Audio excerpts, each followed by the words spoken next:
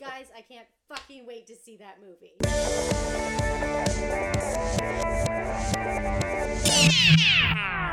Yes, I'm Helen. I'm Miss Sinclair. And I'm Edison, and this week we are bringing you a very special feature. Oh, Yes. We're going to play a fun little game of Marry, Fuck, Kill. I cannot wait to watch this movie again because it's just so fucking weird. We're about to hit the dance floor at Jack Rabbit Slim's because we've got that Saturday night fever, baby. I loved this movie too. It was so ridiculous. I just pray that Green Book doesn't win Best Oh Picture. God, I know. Welcome to Talk Movie to Me, a weekly podcast where we discuss a movie we've all seen, our week in entertainment, and an artist whose career we'd like to put in focus. I'm Helen. I'm Miss Sinclair. And I'm Edison, and this week we're looking through a contemporary lens back to the golden age of Hollywood, at a time when the Great Depression had wreaked havoc on the American economy, fascism was rising in Europe, and monsters had taken over the cinema. It was a time when sound killed the silent film stars and Technicolor lit up the silver screens. A time when Dorothy clicked her heels and Mr. O'Hara, frankly, didn't give a damn. It's also when Hollywood screenwriter Herman Mankiewicz won an Oscar for writing what is now viewed as one of the greatest films in Hollywood history, Citizen Kane. And that brings us to this week's feature film, David Fincher's latest, and it's called Mank.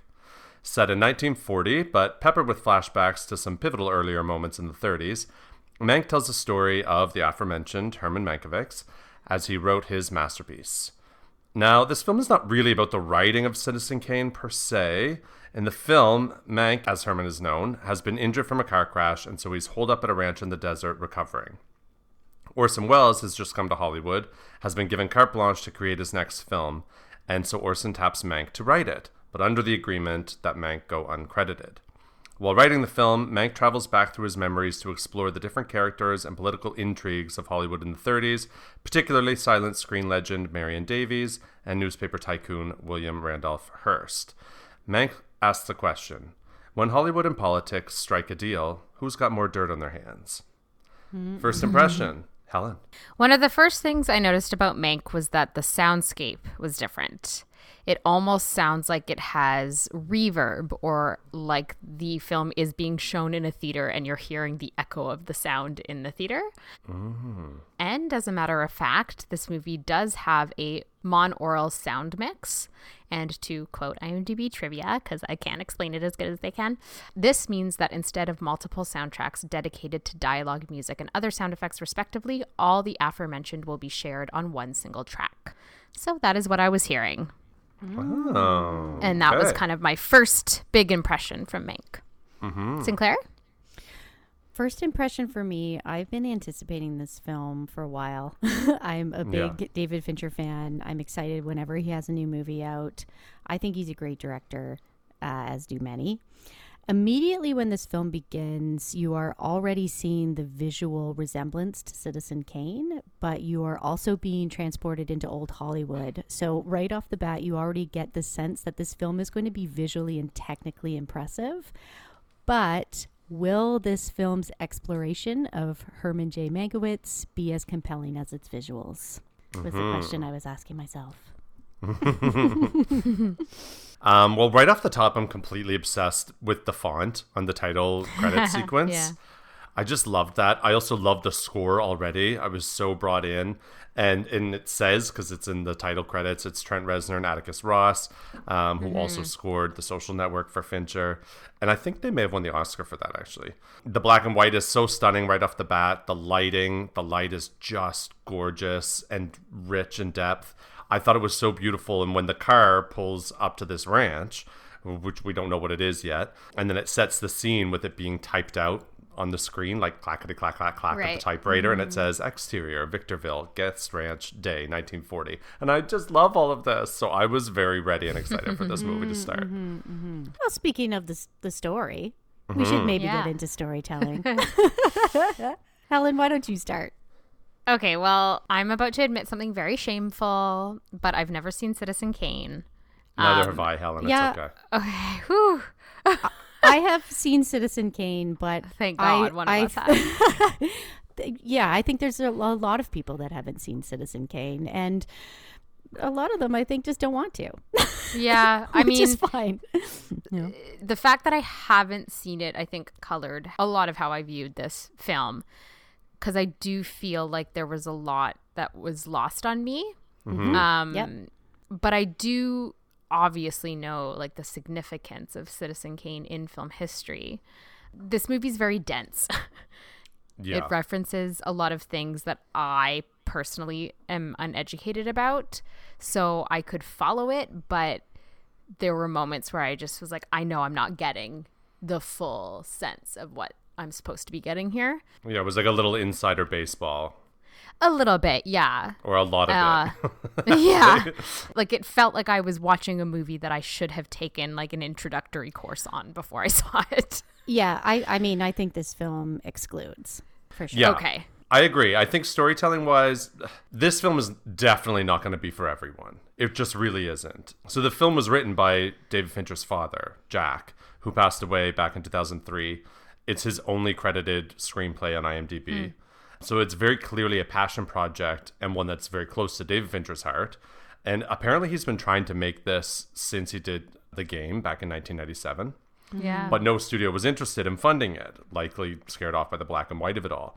Now, I'm going to guess that this is why Mank is a Netflix film, because obviously we've talked about this before. They're famous for giving the here comes directors Netflix. creative Da, freedom. da, da, da. Yeah. And of course, Netflix is also where Alfonso Cuarón told his very personal black and white film Roma that was a tremendous success. For some. Well, no, it was categorically a tremendous success. I'm not opening that can of worms, Edison. Okay, but I will say for such a personal film, I did find Mank to be lacking the sort of emotional like heft I was hoping for in the storytelling aspect of it. I feel like I definitely got to know a certain side of Mank, the character. I got like a glimpse of his pain and his insecurities all masked behind this like never-ending barrage of words. Right. I thought he was a really interesting character, the way that he weaponized his expertise with language. But this is essentially a biopic, albeit a non-traditional one. And I guess I just didn't, I'm not sure that I felt any like emotional pull towards him. Yeah, this film is definitely going to be very divisive. So, yeah, I'm just speaking for myself for watching this. But there are a lot of good elements to this film. And there's some interesting storytelling choices here. Structurally, it reminded me of Citizen Kane, which is obviously fitting for Mank because, you know, Mank should be emulating that in a way for sure. But Citizen Kane has a lot of flashbacks. And that helps audiences discover how Kane ends up being who he is and has the story come full circle. Mank does this too, but it has that meta quality of having the script notes guide us instead of in Citizen Kane, it's actually a journalist that's going back and interviewing people about Kane. So I thought that was kind of neat. This doesn't follow a biopic structure, a standard one at least. We don't actually learn a lot about Mank before this time when he's writing at all. When he's writing, Citizen Kane is basically an isolated piece when we see him. I think that the idea of having the film focus on what influenced Mank to write Citizen Kane was interesting, but at the same time I felt that my biggest problem with this film was that it wasn't engaging. And at least I didn't find it to be. And I've seen Citizen Kane. And I've reflected on Citizen Kane and I've analyzed it. And I still didn't find this to be particularly engaging at all. And overall, I don't think that this movie gave us enough reason to actually care. I will say, I thought the dialogue was something that was both my favorite and something that drove me crazy throughout the film. It was my favorite. I loved it because I thought it was really hilarious. I just was constantly impressed with some of the zingers. It was so good. But it was also so much. I was like, are we sure Aaron Sorkin didn't write this? Like, it was very that. I also felt like the majority of this film was shop talk.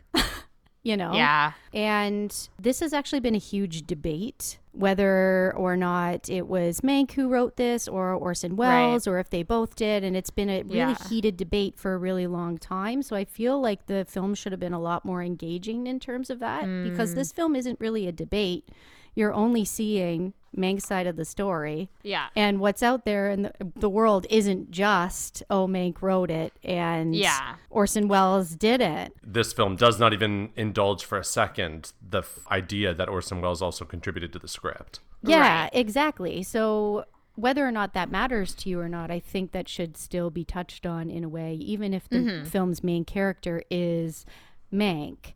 And I understand that, you know, if you really feel for this type of person in Hollywood who puts in this grunt work and maybe doesn't get the recognition, then this version might be for you. But for people that don't know the full story, I think it is important to have some sort of debate in there that you can at least question it a little bit. So I felt that it was a little one-sided in that way. Yeah. Well, I also think it's funny, too, that people are calling this kind of like a love letter to old Hollywood, and it definitely isn't. This is a very cynical film. And it's about greed and dishonesty. And a major plot device in this film is about the influence that William Randolph Hearst is having on the politics. Yeah. Right? And using Hollywood and Hollywood actors to make these political films with actors portraying real people to try and sway the vote in this gubernatorial election, right?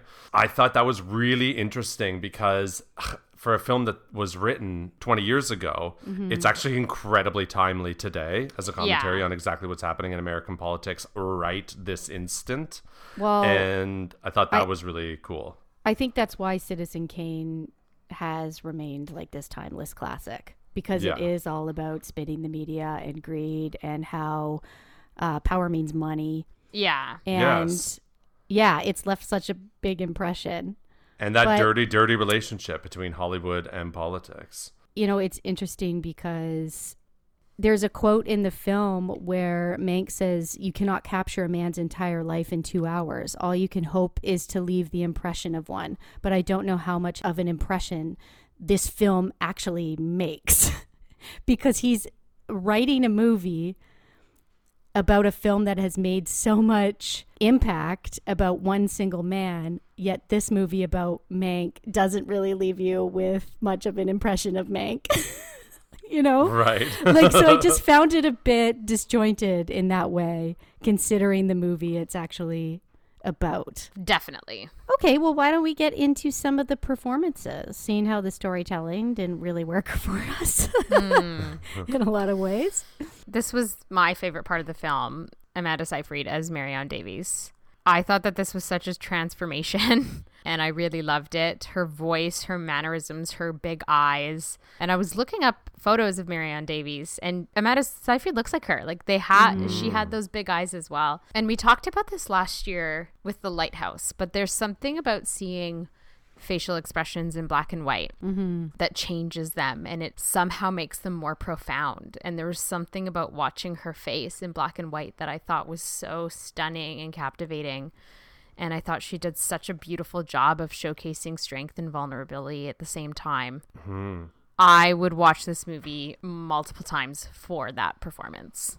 I completely agree with you. I think obviously Gary Oldman is the star of this film, but Amanda Seyfried steals it away. Yeah. That performance is the one in this movie for sure. She just had such magnetism. She was captivating to watch. The way that she made that character so empathetic and, I don't know, but also like really confident. I just loved, and playful. I love the bit when she said, "Oh, Mank, you're going to laugh at me. Promise you won't laugh."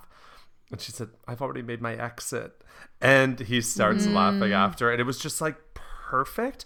It's one of the first times like I've seen Amanda Seyfried and been like, she is so talented. Think about how different she is in the varied roles that she's played. But like I loved her in this. And this is a like movie star role for her in my eyes. Yeah, it's more mature and confident. Totally. Yeah. And I think there's a Best Supporting Actress nomination for her for this. For sure. Yeah. Yeah. I mean, in terms of Gary Oldman, there has been some controversy over the casting here. Oh, really? I don't know if you guys have, read about this. Well, I did see about the age difference between him and Amanda Seyfried. Is that what it is? Well, that, and also, I mean, Mank in this is in his early 40s. And Gary Oldman is 62. Oh, okay. And the actresses in this are playing, they're a lot younger than the age they should be playing. Where in the case of Gary Oldman, that kind of age gap between characters would never happen for an actress. Right. Ever. There's no way Helen Mirren's going to be playing a 40-year-old. It just doesn't happen. So there is a huge issue with the double standard of casting with this film. And I mean, even the age difference between Gary Oldman and Tuppence Middleton. She's 33 and he's 62, right? And they're playing opposite each other. So there's definitely that. I mean, I like Gary Oldman, but I do feel like this is becoming a bit of a, I don't want to say one-trick pony, because he's far from being a one-trick pony, as we know. But I guess I am getting tired of these Gary Oldman theatrical monologues. I do hear what you're saying. It's not a wild departure from other kind of big, complicated, powerful, whatever men. Grumbly, Rich is very grumbly. Yeah. But Drunk I think and grumbly. that he was like really committed to this. Yeah. I think that he was present the whole time. I think that all of those scenes, like he was lively and fun and really going for it. I thought he did an amazing job. I just thought that he was overshadowed by Amanda Seyfried, but that's just because she was like stunningly wonderful. Right. I do want to say that Charles Dance as William Randolph Hearst was perfect. I love him. You know, we just watched The Crown and he's in that, and he was on Game of Thrones, of course. And he has such a presence and a gravitas, and his voice and his everything. And this character, there's that scene when Mank is being, you know, the classic court jester scene where he's like drunk and telling the story about a script idea, and it's all about William Hearst. And you can see in that scene across Charles Dance's face just this perfect mixture of like contempt, but also humor and pity and all of it. And I just thought it was really masterful. I thought it was for a very small role. I think he had gave a lot to it. Yeah, he also was lit very well. Like, they just lit him so well. And he's one of those actors that just looks amazing in black and white. I was going to say him sat next to Louis B. Mayer, who cries at the drop of a hat.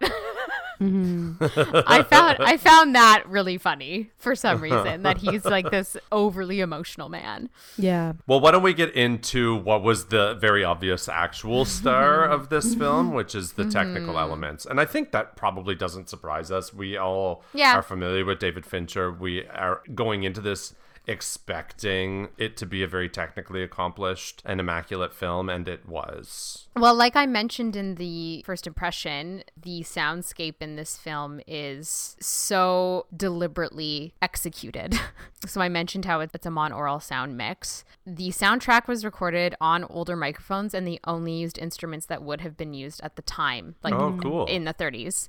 And a similar thing was done with the footage as well. This film was only shot on black and white. There is no color version of this film that exists. And they put, you know, scratches and burn marks into the footage to make it look like it was old film, and replicated real change marks as it would have been in the 30s and 40s. And thank God, because it was shot on 8K, ultra high definition. And that's the kind of shit that I hate. It's why I still have my old as hell TV, because I don't like watching shit in this like super high quality. It looks too real. It loses that cinematic quality to it. That almost like blurred, soft focus thing. And I love that. Yeah.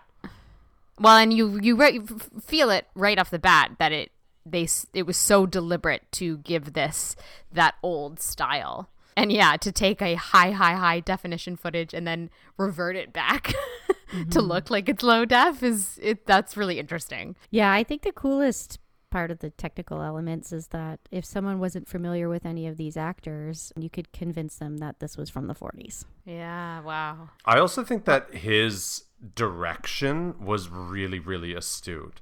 The way that he staged all of the little moments and the way that he had the actors block everything. Think about that scene with Marion Davies and Mank outside the Hearst mansion, kind of by the fountains and walking through everything. That was just so beautiful. And they had really, really wonderful chemistry together. They did. I agree. It didn't ever cross the line. It didn't feel romantic or sexual. It was just like a really loving kind of understanding chemistry. And I just appreciated that. And I think that the way that he brought those actors together and staged it all was so well done. Yeah. Well, that's interesting too, like how they showed the chemistry between those two, because what he ends up actually writing, the character that she represents in Citizen Kane is, there's aspects of her that are there, but she's a lot more like one note. So it was interesting to actually see her as more of a person in Mank than she's portrayed in Citizen Kane. But that's what feels off about this film, is how subjective it is, in that she is so forgiving towards him. I can't imagine that's how that actually went down. Yeah, and we don't know. Who knows? I don't know, but I just want to shout out the costuming by Trish Somerville and makeup. Yeah, like, so Trish Somerville she does a lot of David Fincher stuff. She did The Girl with the Dragon Tattoo, which I'm obsessed with the costuming in that movie. As you guys know, I love Lisbeth. Yeah, she is like the coolest costume designer. Her stuff is generally pretty edgy, and she kind of has this cool punk rock style to her. But this was so different. This was completely classy and authentic to the time. And I was reading an interview with her where she talks about how it's actually a lot more difficult to pick costuming for film that's shot in black and white, because you have to get the tones right for the camera, and certain whites will pop more than others, and it's really interesting. And I especially loved the circus theme. Yeah, that was so cool, with Amanda Seyfried in the she's in that feathered top hat. It's incredible. It has like the feathered boa. Like, that just looks amazing on camera. Like, that's really, really cool costuming. Yeah. And the way that she's lit in that scene, and in fact the way that the whole thing is lit. So another shout out on the technical side to Eric Messerschmidt, who's the DP on this, the cinematographer. And he doesn't really have a lot of lead cinematographer credits so far on IMDb. He did work with David Fincher before on Mindhunter series, but this is one of his first big credits, and what a way to come out. Because holy shit, the lighting and the shots in this film are really beautiful, especially in black and white. The use of light and shadow, the way that certain things are obscured and certain things are brought to the forefront. It was like it was masterful. I thought, this is a very, very experienced hand. Well, that and like just the way that they would fade in and out of scenes, and I loved they would use like one spotlight that would just fade into the next scene. It was like every scene was just kind of closing down with a fade out. It's pretty cool. All right, so what is our last word on Mank? Last word for me, Mank is definitely a cinematic accomplishment. It didn't move me like other movies have, but it did make me want to watch Citizen Kane and then rewatch Mank. The last word for me is that I thought this film's star was its technical achievement, for sure. And I think go and watch this film for Amanda Seyfried. I predict this is going to be one that causes a big shift in her career. It's going to take her to the next level in terms of adult roles. And I'm excited for that. I do think this film was really good. It did make me want to watch Citizen Kane as well, but it didn't pull me in emotionally in a way that I wish it had of. Sinclair? Last word for me. This film is gorgeous. It's technically really impressive, but overall I didn't find that the way the story was told to be engaging enough for me to enjoy it as a whole. I don't think this film will necessarily change your life if you watch it or don't watch it. And I was a little disappointed because David Fincher films usually just captivate me to no end. So, but I didn't love this as much as I wanted to. But I do really love the fact that he finally finished a film that he was trying to make with his father. For so long, and it's a nice ode to his father. I think that's really amazing. I just want to end on one quote that is said in the film that I don't want to believe to be true, and it's said by Mayer, and it's, "This is a business where the buyer gets nothing for his money but a memory. What he bought still belongs to the man who sold it. That's the real magic of the movies, and don't let anybody tell you different. Ooh, that's so cynical. I don't want to believe that. I think that the memories are worth it, and I'm gonna just love that magic for as long as I can. It also so F you, Mayor. It's also a quote that literally leaves out the audience completely. And that's really what movies are about. So nope, sorry. So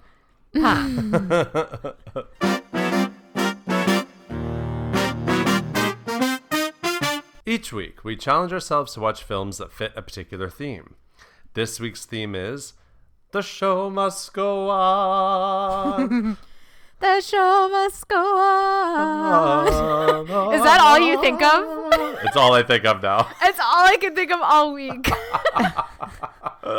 Sinclair, you don't get that because you haven't watched Moulin Rouge all the way through.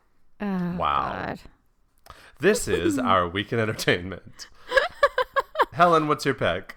Oh, are you guys ready? We're ready. This has been mentioned on the podcast before, but I had to view it. Oh, it hasn't been talked about in full detail. Pardon me. I watched Bullets Over Broadway. Oh, yes. Finally. Yes. Yeah. From 1994, directed by Woody Allen, starring John Cusack, Diane Wiest, Jennifer Tilly, and Chaz Palminteri. For anyone who doesn't know, me and Miss Sinclair's namesakes come from a character in this film for the most part. And it has a lovely history in our friendship. And on the podcast, it has been discussed back in season 1 on a couple of episodes. But I'd never seen it. And it fit perfectly in with this theme. And I wanted to watch it. So I thought, hey, I'm going to go for it. So, but Helen, it's Woody Allen. No, I know. Well, I have two issues, and I'll get to that in a little bit. So, believe me, that was not lost on me. Okay. John Cusack plays starving artist David Shane, a playwright in New York City who desperately wants to direct his latest play on Broadway but can't find the money for it. That is until his manager finds a generous producer in the form of a violent gangster who will bankroll the production as long as his girlfriend Olive, played by Jennifer Tilly, gets a part. Olive is a terrible actress, especially against acting legends Warner Purcell, played by Jim Broadbent, and the one and only Helen Sinclair, played extraordinarily by Diane Wiest. But the show must go on, and David finds unlikely help in Olive's bodyguard Cheech, played by Chaz Palminteri. This movie is a hoot. It really is. This movie's so fun. I absolutely loved it. Diane Wiest's performance is legendary. Yes. I went back and listened to what you said, Edison, on our first ever Oscar special about her performance, and you talked about how successfully absurd but also believable that performance is at the same time, and it's entirely true. Like, it's comical and over the top, but it is rooted and grounded in a real character. Everyone in this movie is so wonderful, and every single Don't speak. Everyone in this movie is wonderful, and every single character does a phenomenal job satirizing their types, I think. Warner Purcell is this grandiose actor who's a compulsive overeater. Cheech is seemingly a dense gangster, but ends up having a flair for playwriting. And Olive is so deliciously ignorant and annoyingly determined at the same time. But, as a sidebar, have you ever watched an interview with Jennifer Tilly? Oh, no. God. And I don't think I've ever seen her in anything else. Because I think you'll die. Well, one thing I will say about her character is all I kept thinking the entire time was Renee Zellweger had to have based her Roxy Hart version in Chicago off of this character. Yes. It's so similar. I didn't think of that until now. Yes, totally. I can see that. Anyway, there are many amazing quotes in this movie, but this one is my favorite, from Helen Sinclair. You stand on the brink of greatness. The world will open up to you like an oyster. No, not like an oyster. The world will open up to you like a magnificent vagina. It's just so much. Perfect. And it's so great. The unfortunate thing about this movie is that it was written and directed by Woody Allen and produced by Miramax. Just a nice monopoly of filmmaker sexual predators there. Jennifer Tilly revealed in an interview given in 2017 that when she found out that the Weinstein Company was pushing only Diane Wiest for the supporting actress category at the Oscars, she orchestrated her own campaign and she got an Oscar nomination, and apparently the Weinsteins hated her for it. Wow. Anyway, I'm so glad I watched this movie. I absolutely loved it, and it's hard for me to say that because it is written and directed by Woody Allen, but I did. I just did. And the acting is amazing. It's so entertaining. I highly recommend Bullets Over Broadway. Yes, I love that. I love that. Sinclair, what's your pick? Okay, well, I watched a really, really sweet film called Cinema Paradiso. Oh, yes. I've seen this. 1988, directed by Giuseppe Tornatore. And this film won Best Foreign Language Film at the 1990 Oscars. And I hadn't seen it. And I heard it was just really sweet. And it's a movie about movies. So I thought it would be appropriate for this week, just with Mank and everything we've been discussing. Here's a quick synopsis via IMDb. A filmmaker recalls his childhood when falling in love with the pictures at the cinema of his home village and forms a deep friendship with the cinema's projectionist. This is a very, very bittersweet, endearing Italian film.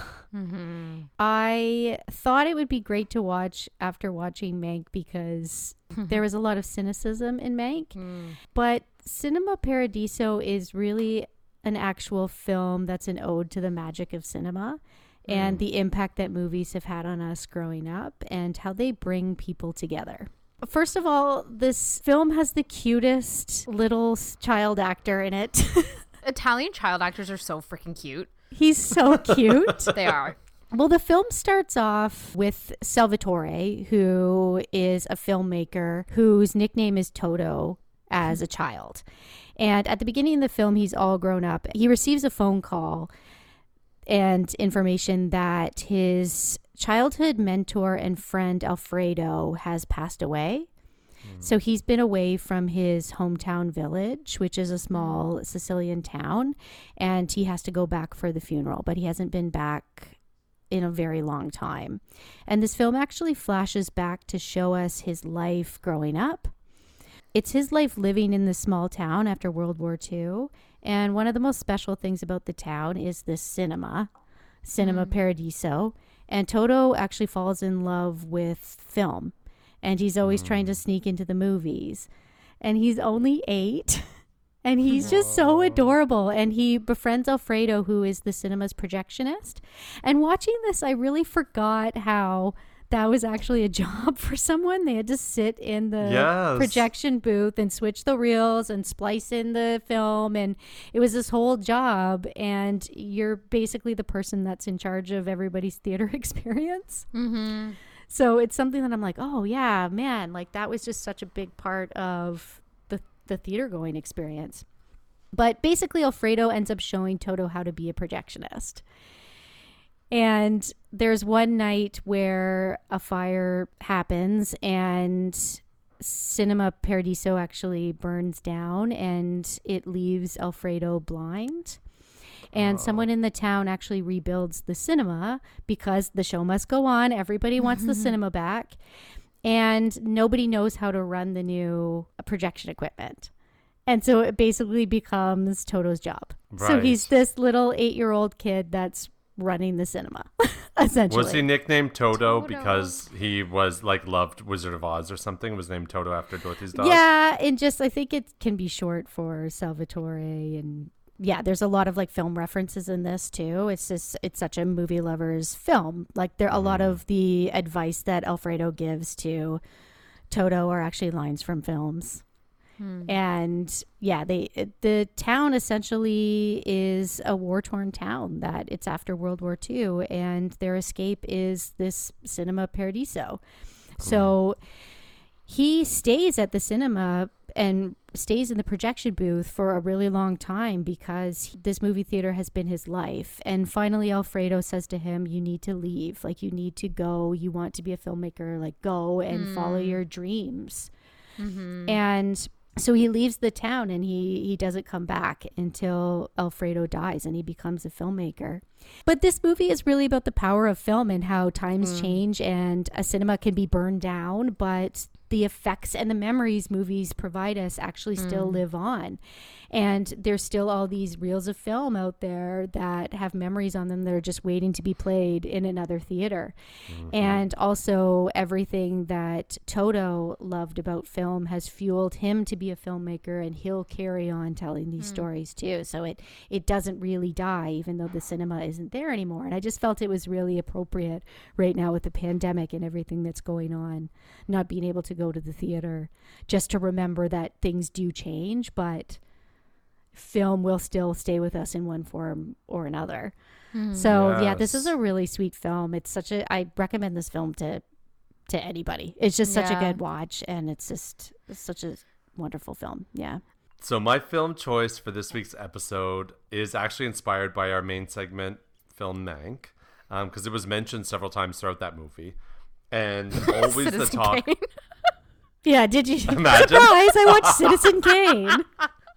I just didn't feel the need to talk about it at all during the first segment. Surprise. No, not Citizen Kane. But always the talk about this film when Mank was about what a disaster it was. And actually the main character, Herman Mankiewicz, was also a contributing writer to my movie choice for this week. And so that film is 1939's The Wizard of Oz.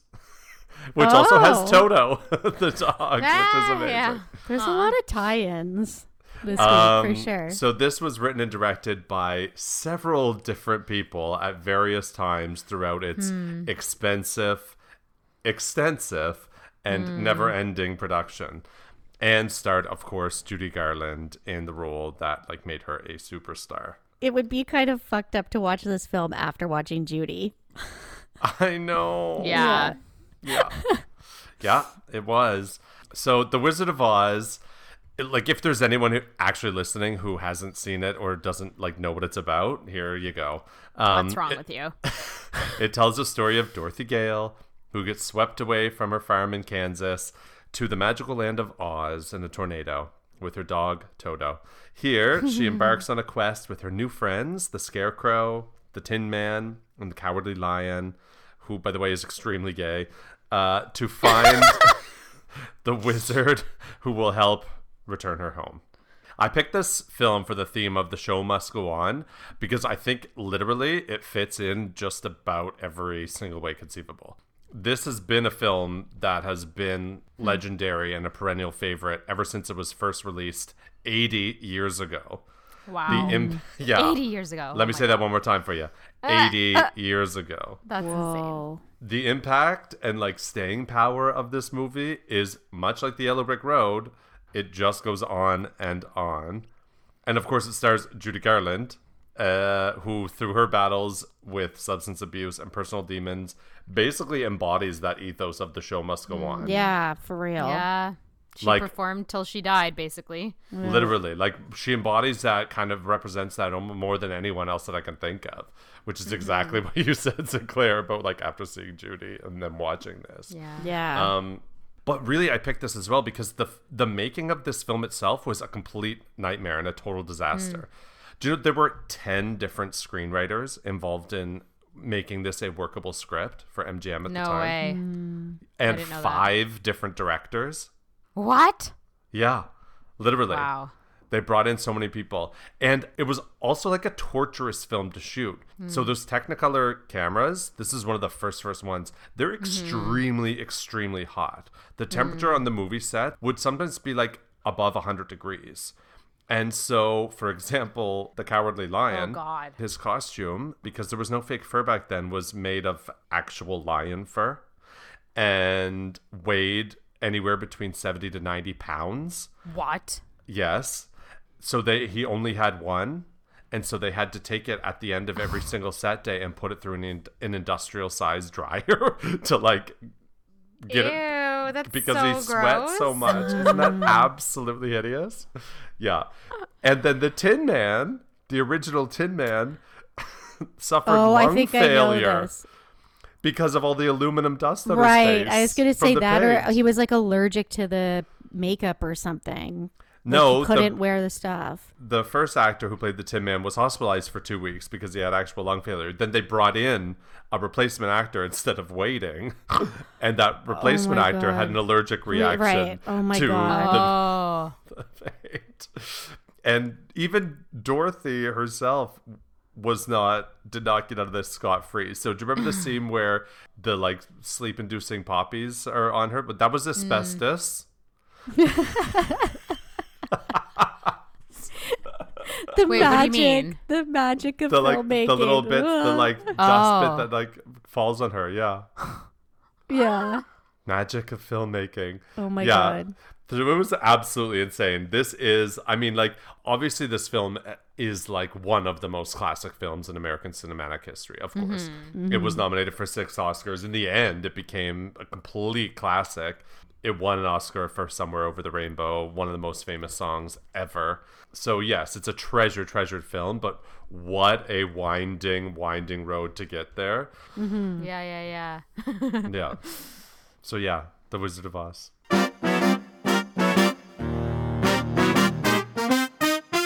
So now it's time for our In Focus segment. Each week we pick an artist and take a look at their filmography and break down the projects and moments that made them the fascinating creatives that they are today. So join us while we explore the unstoppable career of a 2-time Oscar-winning actor who, when it came to acting jobs, had so much game that he could have skipped training day and went straight to the pros. In the 90s, he blew through Hollywood like a hurricane, winning countless awards and praise for portraying characters with strength, conviction, vulnerability, and a whole lot of courage under fire. This actor paved the way for so many of his successors, having never fallen into the Hollywood typecasting trap. There's so much to be said about this acting heavyweight, and all the glory he has received will always help us remember what a titan he's been in the entertainment industry. Now I should wrap this up because I'm just about out of time, and I promise to keep this intro pelican brief.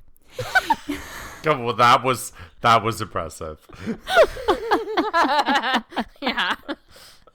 It's time to put the career of the man on fire himself, Denzel Washington, in focus. Okay, so Denzel, honestly, I feel like this In Focus is a bit hard because he has so many movies to choose from. Come on. And a lot of them could really be in the top 3. This was really hard. So if you have a problem with any of the choices that we picked in this In Focus segment, please direct all your emails to Edison and Helen. Thanks. So we had to decide what movie put Denzel Washington on the map. And his first Oscar nomination was actually a film called Cry Freedom in 1987. He was nominated for Best Supporting Actor, but it was really Glory from 1989, directed by Edward Zwick, that won him his first Oscar, Best Actor in a Supporting Role. Here's a quick synopsis via IMDb if you haven't seen Glory. Robert Gould Shaw, played by Matthew Broderick, leads the U.S. Civil War's first all-black volunteer company, fighting prejudices from both his own Union Army and the Confederates. Mm-hmm. I was actually shown this film in high school, in high school history class. Yeah, that's when I first saw Glory, and I distinctly remember this movie because there's very specific iconic acting moments with Denzel Washington that have basically been burned into my mind ever since. Yeah. So I often talk about eye acting, but Denzel's eye acting is on point in this film. Oh my God. That one scene. Yeah. The scene where he's being flogged and we're just seeing his eyes react to his back being whipped. And then that single tear rolls down his cheek. Like, it's epic. Yeah, that's the acting iconic moment. Insane. He has a power. It's incredible. Denzel has a power and a presence. I was weeping in that scene watching this. I was like vibrating because I believed that it was happening to him. And I was just wanted to like scream for him because he's holding it all in, and it's so fucking powerful. Really, he's so incredible in that moment. It's astonishing. Well, there's so much going on in that moment because they take his shirt off and see all the scars from being whipped previous, and he's challenging Matthew Broderick with his eyes, being like, "You're gonna whip me? All right, whip me, do it." and he just doesn't break eye contact with him the entire time. And there's so much going on under the surface. There's so much happening that isn't being said. It's interesting because there is actually a Roger Ebert review about this film from 1990. I'll read a little bit from it because I actually thought it was really interesting. Yeah. He says, watching Gloria had one reoccurring problem. I didn't understand why it had to be told so often from the point of view of the 54th's white commanding officer. Why did we see the black troops through his eyes instead of seeing him through theirs? To put it another way, why does the top billing in this movie go to a white actor? I ask not to be perverse, but because I consider this primarily a story about a black experience and do not know why it has to be seen largely through white eyes. Perhaps one answer is that the significance of the 54th was the way in which it changed white perceptions of black soldiers. Glory is a strong and valuable film no matter whose eyes it's seen through, but there is still, I suspect, another and quite different film to be made from the same material. 100%. And I was like, wow, That is Roger Ebert, so, that sums it up. so Yes, dead actually, on. 100%. Yeah, but it's a review from 1990, so obviously Wow. this was Yeah. something that people were questioning. It's just, so I like that. Anyway. First in the big three is Malcolm X from 1992, directed by Spike Lee. Here is the description courtesy of IMDb. Biographical epic of the controversial and influential black nationalist leader from his early life and career as a small-time gangster to his ministry as a member of the Nation of Islam. This is a 3.5-hour movie. Yes, Helen, we were getting the angry text from you. I'm sorry. Aside from Titanic, I can't handle a film that's this long, especially a biopic like that. This is what I kept thinking the whole time. This would have made a great mini-series. Oh, yeah. If mini-series were a thing then, like how they are now. It's just a lot. Right. It is, an entire life trying to put into a feature film, and there's so much to cover. But Denzel is wonderful as Malcolm X, and it's hard to imagine anyone else playing this role, truthfully. Denzel's stature as an actor lends himself to this role as Malcolm X. They are both prominent figures within the black community in America. So it is very fitting having him in this role. And it earned him his first leading actor nomination at the Oscars, which is a pretty big deal. He is really wonderful in this film. Again, you're getting a lot of the same energy that you saw in Glory. I'm not one to enjoy a 3.5-hour film personally, but that's just me. What's number 2? Well, like we were saying before, there's so many films to choose from on his filmography. But we ended up going with another Spike Lee film from 1998, He Got Game. I really, really like this movie. Quick synopsis via IMDb. A basketball player's father must try to convince him to go to a college so he can get a shorter sentence. Yeah, I feel like there was a lot of basketball movies around this time and a lot of sports films. This one is not really what I expected. There was so much more to this film than I thought there would be, especially since there were so many sports movies around this time. But I really like this film. I think this film is great. And at the start of the film, Denzel Washington is in jail for murder. This film is less about basketball and more about fathers and sons. And he's great in this film, Denzel Washington. He has this ability to be a character who has made so many mistakes and bad decisions and was a bad guy. Like, look what he did. He's a convicted murderer, but the power of Denzel Washington is that you still manage to want to watch him and you care for him. You root for him somehow. You root for him because he has so much complexity. And he also plays tough love really well. And that makes their father and son scenes really compelling. That's why he makes an excellent villain as well. So we could talk about Denzel Washington as a romantic lead. We could talk about him in a courtroom drama. We could talk about him as an action star. But actually, I think he's a wonderful villain and a complex man because he brings so much humanity to his characters. And He Got Game is a great example. I think that's a natural segue into the third of the big three films, which is 2001's Training Day. Directed by Antoine Fuqua and starring Denzel as a narcotics detective who takes rookie cop Ethan Hawke out for his first day of training. And what a day it becomes. Right. Have you both seen this film? Yeah. I love this film, but I haven't watched it since it came out. So I actually don't know what it would be like to watch now. It's crazy. So I also haven't seen this film since it came out. And it came out in 2001. I cannot believe that it is almost 20 years old. Oh my gosh. It does not feel like that at all. It's a really, really well done film. It is really full of the worst kind of toxic masculinity, like insane amounts of it, that like unique type of manipulation and testing that goes into it. But that is what this world is, right? They're undercover detectives working high level like gang drug scenes. So you have to be hard as fuck or you will not make it in this world at all, right?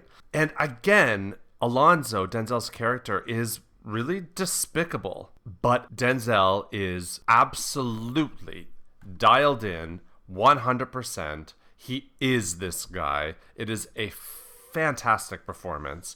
And he brings this humanity and this understanding. And there are a couple of little moments. It's his, you said it earlier, Helen, it's his eyes. He'll like sit in the car and he'll look at Ethan Hawke and he's just committed something, you know, like an awful act or whatever. But you see this like depth of humanity and you just can't help but be drawn in. Well, he's just so charismatic on screen. Like it's just charisma just jumping into the camera. It's insane. Yeah, it's a really, really amazing performance. And it won him his Oscar, his first Best Leading Actor Oscar. And this was a big year because it was the year that Halle Berry won as well. So it was the first time ever that two black actors had won Best Actress and Best Actor in the same year. And she was the first And she was female. the first ever, exactly. Yeah. And so it was really historical in that way. And it also just felt like, for Denzel, you know, one of the most celebrated and respected actors of his generation, like a triumph for him. So Training Day was another big success, not just critically, but box office. It made over $100 million because of Denzel and the audience's faith in him as a leading man. And it actually does hold up. It's a fantastic film. It's just like really intense. Yeah. So next up, what is the hidden gem? Okay, well, I cheated a little bit this week. It's not really hidden. I just got on this big Denzel Washington kick. And I've just been watching. I realized this week, well, I knew before, but I really realized this week how I just love watching Denzel Washington. I'll watch him in anything. Even movies that I'm not necessarily that interested in. Like Flight, wasn't that interested in that story, but I watched it because of Denzel Washington, and he was completely He got an Oscar nomination for it. Captivating. Well, and his character name is Whip Whitaker. It's an amazing name. So this week I was like, I could go back into the 80s and 90s and maybe watch something lesser known, but I didn't want to, damn it. And there's like a time in his career where there's like a stretch of like a ton of films, and I hadn't seen Book of Eli, so I ended up watching the Book of Eli. I think that could be considered somewhat of a hidden gem. I mean, it was like a box office success, but it certainly wasn't one of his most well-known films. Yeah. It's also a really cool post-apocalyptic story. Yeah, he's this lone outsider fighter, and he's kind of making his way across this barren landscape, and he's protecting this sacred book, and he's going to be the savior of all humankind, blah blah blah. But he kicks a lot of ass in this film, and it just reinforces the idea that he can actually just play anything. Yes. You know, he's also a great action star too. He's completely believable. He does his stunts in this film as well. I didn't know that. Yeah, he's just really badass in this film. But this film goes really biblical, which I was like, meh. But overall, it's like super action packed. And there's a really great quote in this film that I loved. basically Denzel Washington says, people had more than they needed. We had no idea what was precious and what wasn't. We threw away things people kill each other for now. Because they're in this world where they're just trading everyday objects that we would just disregard. Like someone's trading a glove and... Wow. Yeah, it has a lot of cool themes in this film. So cool. Yeah. And it's funny because like all of the films that we've really talked about so far have been like his bigger ones from the 90s and whatnot. But this film, The Book of Eli, is right in the middle of actually his most successful, if you're just looking at box office, string of films. Yeah. So like between 2006's Deja Vu right up till 2014's The Equalizer, basically every film he released made like $150+ million at the box office. Just like hit after hit. He was after an hit. action star around this time. Like it's like all action films. Oh yeah, Unstoppable, Safe House, Taking a Pelham 123, all big hits in that way. Yep. Okay, Edison, what is Denzel's pop culture moment? I think for Denzel, really his pop culture moment is just his significance and his impact as a leading black actor. And really all of the barriers that he broke down. And I think it's actually quite impossible to overstate what he has meant to American cinema in that regard. He always credits Sidney Poitier for opening that door for him, and that's true. But the way that, and the roles that Sidney Poitier got, he always had to play the character with the most perfect moral compass. The most kind of dignified character, the most, respectable in every facet. Whereas Denzel was really the first black American actor that could be an anti-hero, could be a villain that the audience still just got behind. He could be an ordinary guy. And he was really the first to do this like this. Yeah. There's just a really great story where Chadwick Boseman was accepted into an Oxford theater program, and it was him and a couple other students, and they couldn't afford to go, and basically Felicia Rashad, who was part of the program, actually reached out to some celebrity friends to help sponsor them and pay for them to go, but it was done privately. But then Chadwick Boseman found out that it was Denzel Washington that ended up being his benefactor. And it's just such a good story. It would be an amazing thing to have that be the person that actually helped you out in that situation. And there is a really great clip you can watch on YouTube. It's the AFI Life Achievement Award in 2019 that went to Denzel Washington, and it's Chadwick that is giving the speech about Denzel Washington. Yeah. And he basically says, there is no Black Panther without Denzel Washington, and not just because of me, my whole cast, that generation stands on your shoulders. And there's just tears in both of their eyes, and it's just the most wonderful tribute. Like the clip, Edison, you're going to cry. Oh, I've seen it. Yeah. I did Okay. cry. It's like, Absolutely. it's amazing. Like it's just such a wonderful tribute. So Yeah. And it's completely true. His legacy is immense, immeasurable. Yeah. All right. So Helen, what is up and coming for Denzel? Yeah, there's a few projects up and coming, two that are in post-production. This one I'm so excited about. I did not realize this was happening or was filmed. He's playing Macbeth. Oh, Directed nice. by Joel Cohen. Interesting. With Frances McDormand as Lady Macbeth. Okay, stop. yeah, that is Yes. interesting. Like, right? I'm dead. Yeah. I feel like that's going to be fantastic. The other film in post-production is called The Little Things. Description is 2 cops track down a serial killer, and the other 2 big credited actors are Jared Leto and Rami Malek. So one of them is the other cop, one of them is the psycho or the serial killer. I feel like they're interchangeable. Yeah. And then there's a project in development, which sounds quite interesting. It's based off of a novel called Leave the World Behind by Rumen Alam. And this novel actually just came out this fall. I believe the project was already in motion before the novel came out.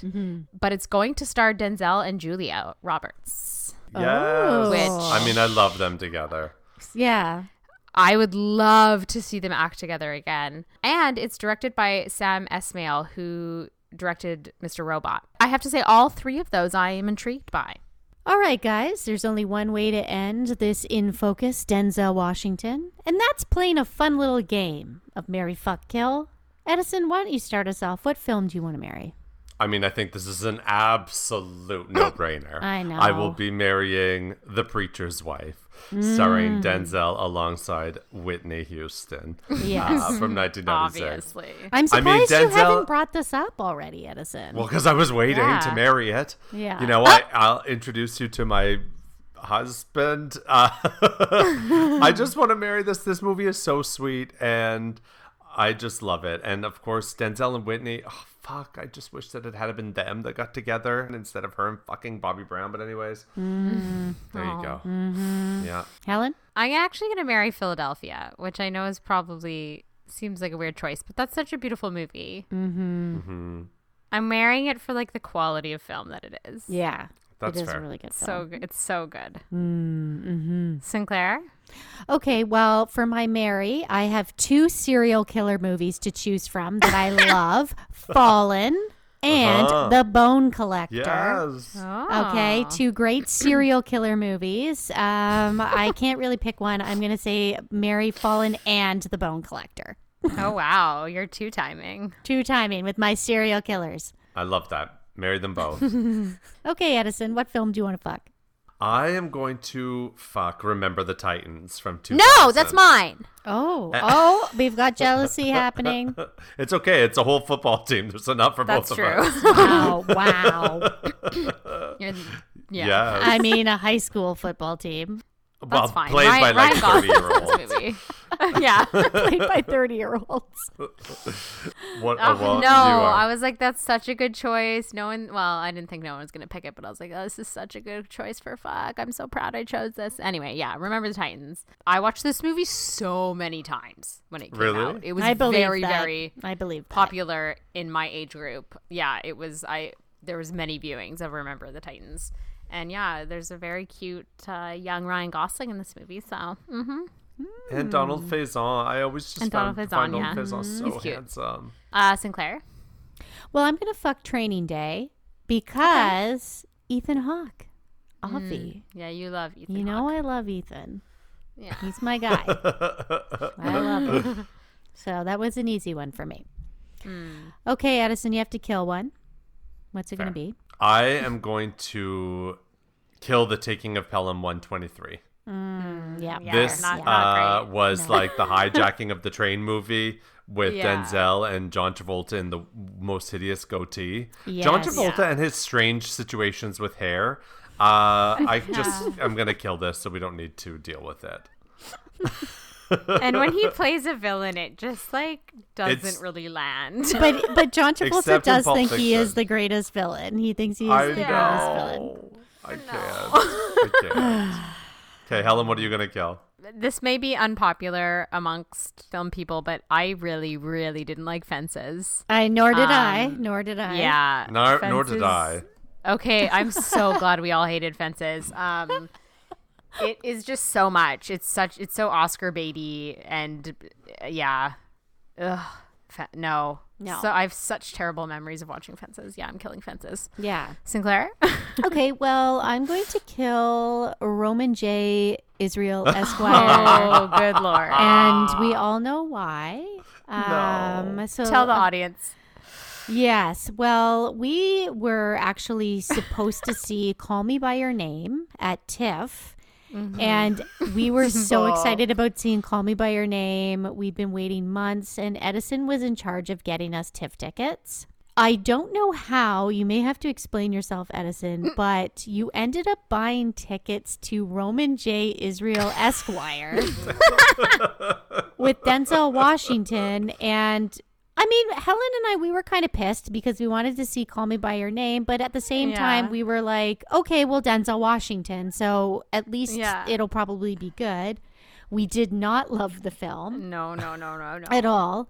It was really late at night and we were all really tired. And it was cool. We actually saw Denzel Washington do a Q&A, which Yeah, that was really cool. was You're welcome. cool and interesting. But at the same time, Edison, how did you fuck that up? Okay, I will say the TIFF ticketing sites are notoriously difficult and complicated. That is, I will give you that. It's really hard to navigate that site. It's absurd. And Yeah. I think that they were right beside each other in their time slots or something. Yeah, I don't know. Yeah. So it's dead now. That's fine fair. by me. Well, this has been another episode of Talk Movie to Me. If you'd like to get in touch with us, our email is talkmovietome@gmail.com. Follow us on Instagram at talkmovietome. Tweet at us at TMTM Podcast. Rate and review us on iTunes. Our website is talkmovietomepodcast.com. And please become a Patreon member, patreon.com/talkmovietome. I'm Helen. I'm Miss Sinclair. And I'm Edison. Thanks.